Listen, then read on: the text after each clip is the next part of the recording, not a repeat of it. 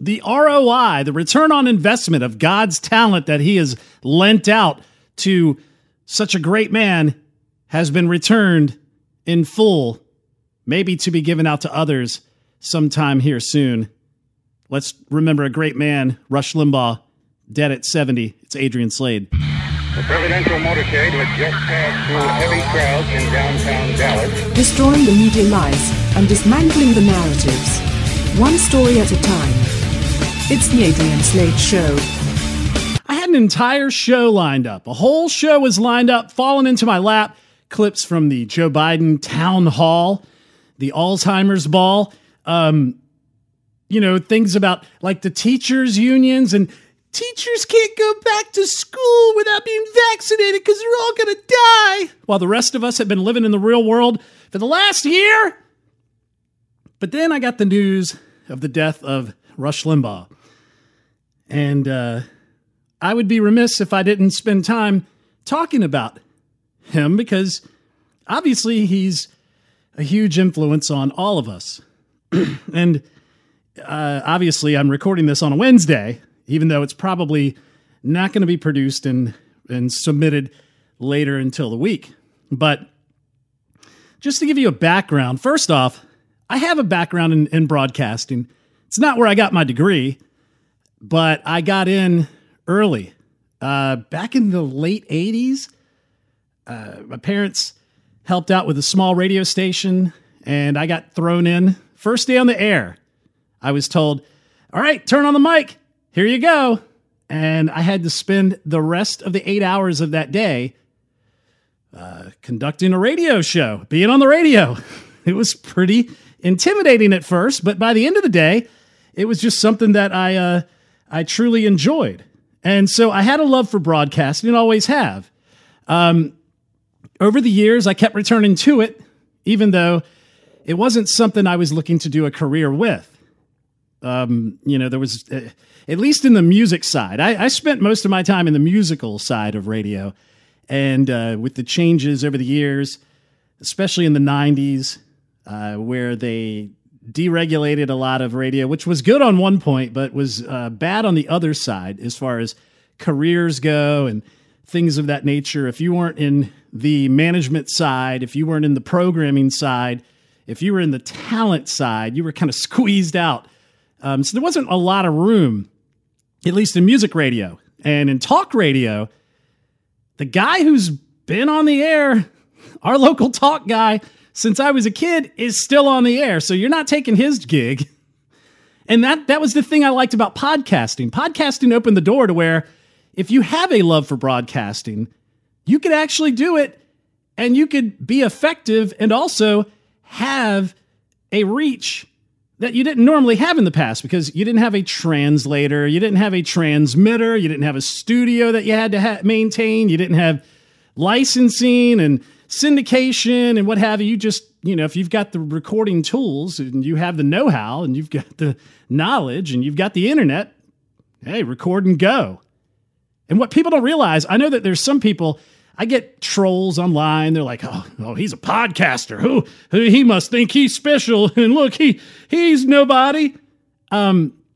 First off, when I go play football with my friends over at the park, or we go play, maybe we're going to hit some balls around, I'm not expecting the NFL or the MLB recruits to come up and go, hey, I'm going to make you a star.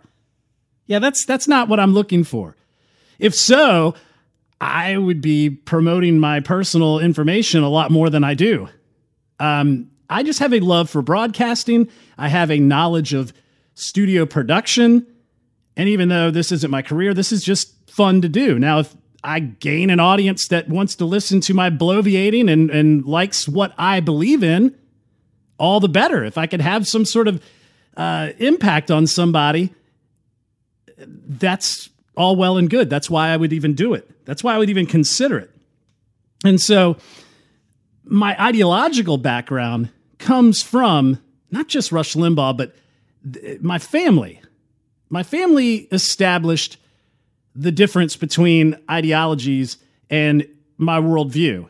We come from a Christian background, even though we didn't grow up in the church. You know, my parents' transformation happened, even though we did attend churches. The real transformation didn't happen until I was probably in my preteens, you know. But my father, he started listening to Rush Limbaugh in 1989. Now, to give you a background into my parents and my family's stances on conservatism, my earliest memory was the landslide of Reagan against Jimmy Carter. And I remember being little, sitting on the couch with my parents. It was election night. And, you know, they look at me and they're like, well, who do you want to win? Just, you know, I mean, you're playing with your kids, you know? And I was like, Jimmy Carter, because he was the guy that was already there. And my dad was like, no, no, we want Reagan. And I didn't know any better. I mean, I was probably 5, 6 around that time. But then I remember the excitement that they had when the election was called. And I remember a couple of years later understanding how important it was of an election because of how big of a landslide it was and such a sea change.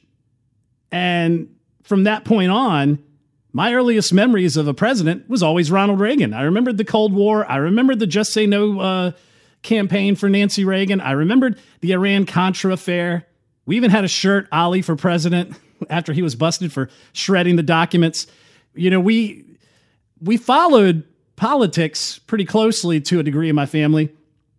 But when Rush Limbaugh came on the radio, my dad used to listen to him. And I would be in the car. So I'm essentially a Rush baby. And I remember when the phenomenon of Rush Limbaugh started to grow. I remember the Rush rooms, you know, the restaurants that you could smoke your cigar in. During your lunch break, you could go in. This specified room in a restaurant was designated for Rush Limbaugh supporters, people that loved listening to his show, and they could sit down, eat lunch, and listen to Rush because there was no podcasting. You couldn't stream it later. You couldn't download it. You had to listen between noon and 3.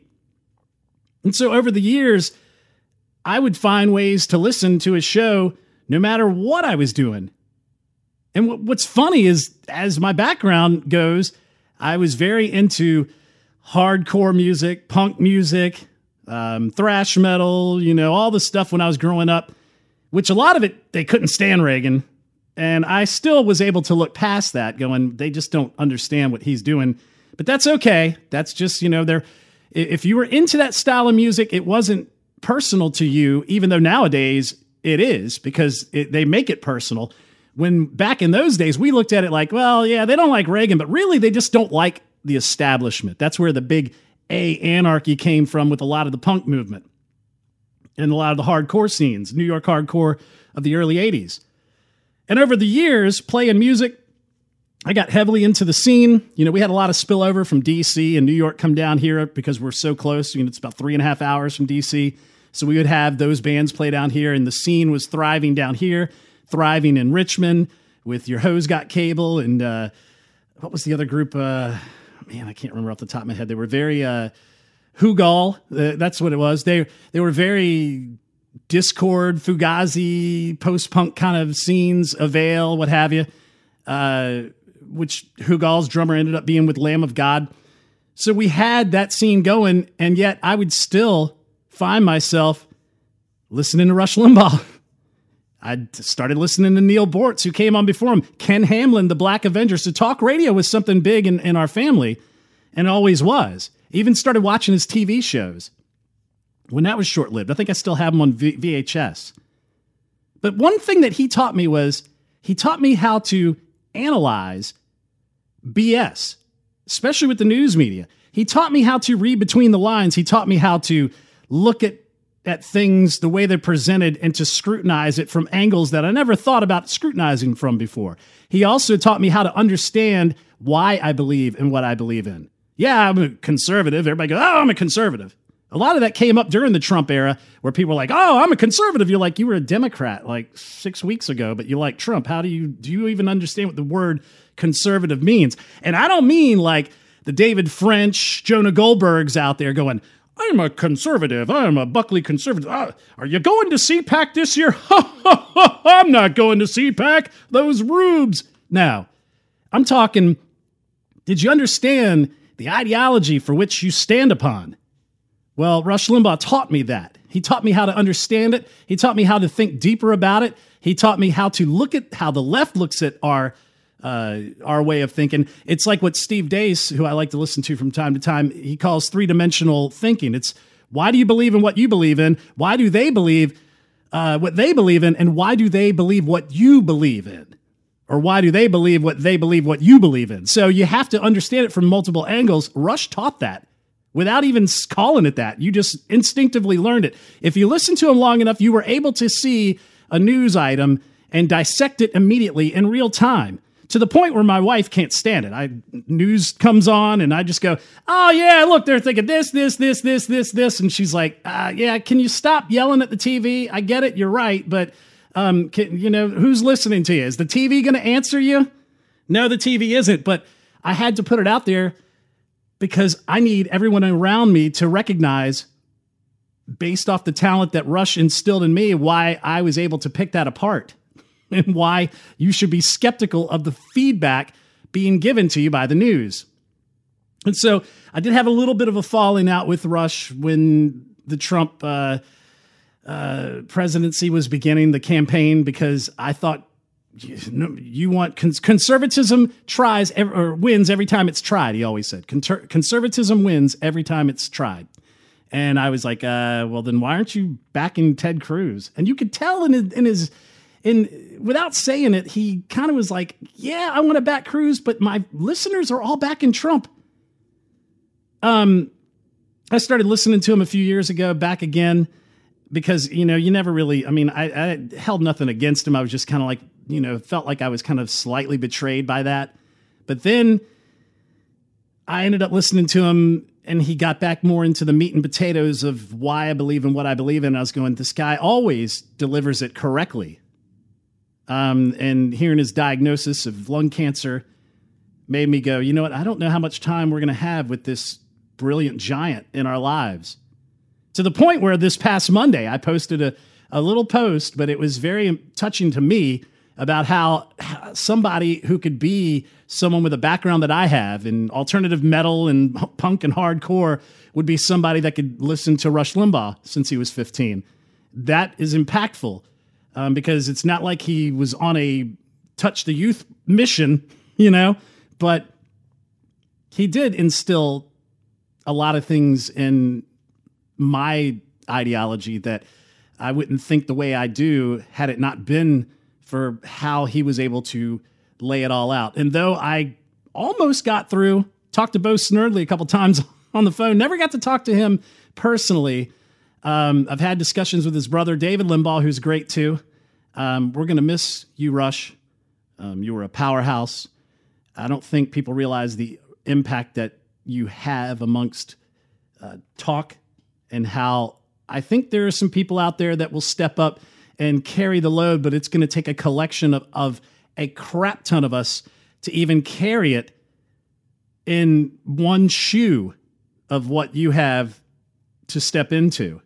So Rush Limbaugh, dead, passed away, age 70. God bless you. God bless your family. And, we will carry on the fight that you blazed the trail for. This is Adrian Slade. Now, I don't want to spend a lot of time on this, but in the grand tradition of conservatives passing away and those who love Trump's hate, those people that are virtuous and dignity and they have decency and they want to show unity, with the tradition of them dunking on the likes of Sheldon Adelson, who is the conservative donor from the gambling casino mogul that he was. He had, David Koch from the Koch brothers and Herman Cain, who they said died of the Rona when he went to a Trump rally, and Roger Ailes and any of the other conservative thought leaders or conservative influencers. You knew they were going to dunk on the death of Rush Limbaugh. And of course they did. Satan was trending as though, they believe that Trump loyalist Rush Limbaugh is burning in a lake of fire, the same lake of fire that they'll be backstroking in because they don't believe it exists, even though that's where they think he's at. But these individuals We're dunking all over him, rest in piss, all this nasty, vile crap. But we expect that from the left, and I don't want to spend any time on it and give that any sort of illumination because that's just the hate-filled people that they are. You know, of course, you've got things like the New York Times, Mao Zedong, Chairman Mao from China, died on this day in 1976. The Times said he began as an obscure peasant and, quote, died one of history's great revolutionary figures, father of the Chinese Revolution. Of course, this is the same type of outlet that said that was it al-Zakari was some austere clerical leader when he was a terrorist. Yeah, they said Rush Limbaugh, who built right-wing talk radio into a machine, dies. Mr. Limbaugh, 70, who helped transform the GOP push talk radio into the right with misogynistic and racist language and conspiracy theories. That's how they operate. But what really gets me is when we have these so-called conservative thought leaders on the right, like this idiot Charlie Sykes, dunking on him on MSNBC. The guy blazed the trail for this little D-bag, and this is what you get. Overstate Rush Limbaugh's role in basically building up the entertainment wing of the GOP to be absolutely dominant. So, I mean, it's a little bit painful, talking about it on the day that he dies, but I've been working on a piece for Dana's newspaper, in which I argue that right now we are all living in the world that Rush Limbaugh made in his own image. When you think about what he did and the influence he had, he was an entertainer. He was not a deep thinker. He was not a thought leader. But he shaped so much of the way the right wing transformed itself over the last few years. He popularized he popularized conservative ideas, but he also plays a very central role in the derangement of it. So his legacy is a conservative movement that is, in fact, more dishonest, more open to dishonesty, crueler, dumber than it was before. And you can't understand Donald Trump without understanding that Rush Limbaugh was in many ways not just the guy that laid the groundwork for him, but in many ways a role model in the way that you could twist truth, the way that you could use insults and ad hominem attacks instead of actually dealing with ideas. Because, the bottom line, dirty secret about Rush Limbaugh is he was utterly uninterested in ideas. He was much more interested in the kind of smash mouth, own the liberals politics that Donald Trump was so good at. And he was also really one of the pioneers in convincing conservatives to look the other way about lies and conspiracy theories. So it is a dark legacy. And I have to say that one of the real tragedies here, because it's a human tragedy, is that even when he was confronted with his own mortality, he saved the worst for the last. Some of the things that he did in the last 6 months of his life were among the most indefensible things he ever did. And right now, you look around us, and everything can be traced back to Rush Limbaugh and his influence. Yeah, he comes from the same school as those bulwark douchebags, those with the Jonah Goldbergs and the David Frenches. They are just all about. David French is all about freedom for drag time, story time. RuPaul's Drag Race at the local public library that your 5-year-old kid is going to sit down and get twerked in front of while they read Green Eggs and Ham. These are the complete douche canoes like Charlie Sykes. Charlie Sykes is dunking on a guy who blazed the trail for Charlie's lackluster attempt at conservative radio. He should go back to banging mistresses behind his wife's back because you know what? Screw you, Charlie. I mean, you and your brand of bulwark BS conservatism can go pound sand. I mean, they would rather circle jerk each other, over white papers and felch each other over the Chevron deference than actually trying to win hearts and minds, maybe win elections, maybe win some power, and then implement actual conservative principles. Because you sit there and go, well, Rush was all about ad hominem and beating people over the head, and then it's that Trumpism. Well, guess what? Trump actually put in conservative principles more than Mitt Romney ever did, more than George W. Bush ever did, more than any of your electable people. The people that are going to run Nikki Haley because she's got electability, which it's really odd that they're going to say that because these are the people that cannot win elections. So that's like saying, yeah, you got the talent, babe, but then you've never had a number one hit recording artist, right? You never had a number one hit movie, but you know the formula and you know how it's going to happen. So you know you've got electability. You've got charisma, even though you've never seen charisma. You don't even know how to spell it. So that's the problem. These are the people that are thinking, oh, GOP consultants are the ones who we need to get behind because they know the field. They know how to make things happen, even though Trump required 0 consultants. And that's where they're projecting their energy. And so they're going to dunk on somebody like Rush, who just called it like he saw it. And, Charlie Sykes never had that kind of success.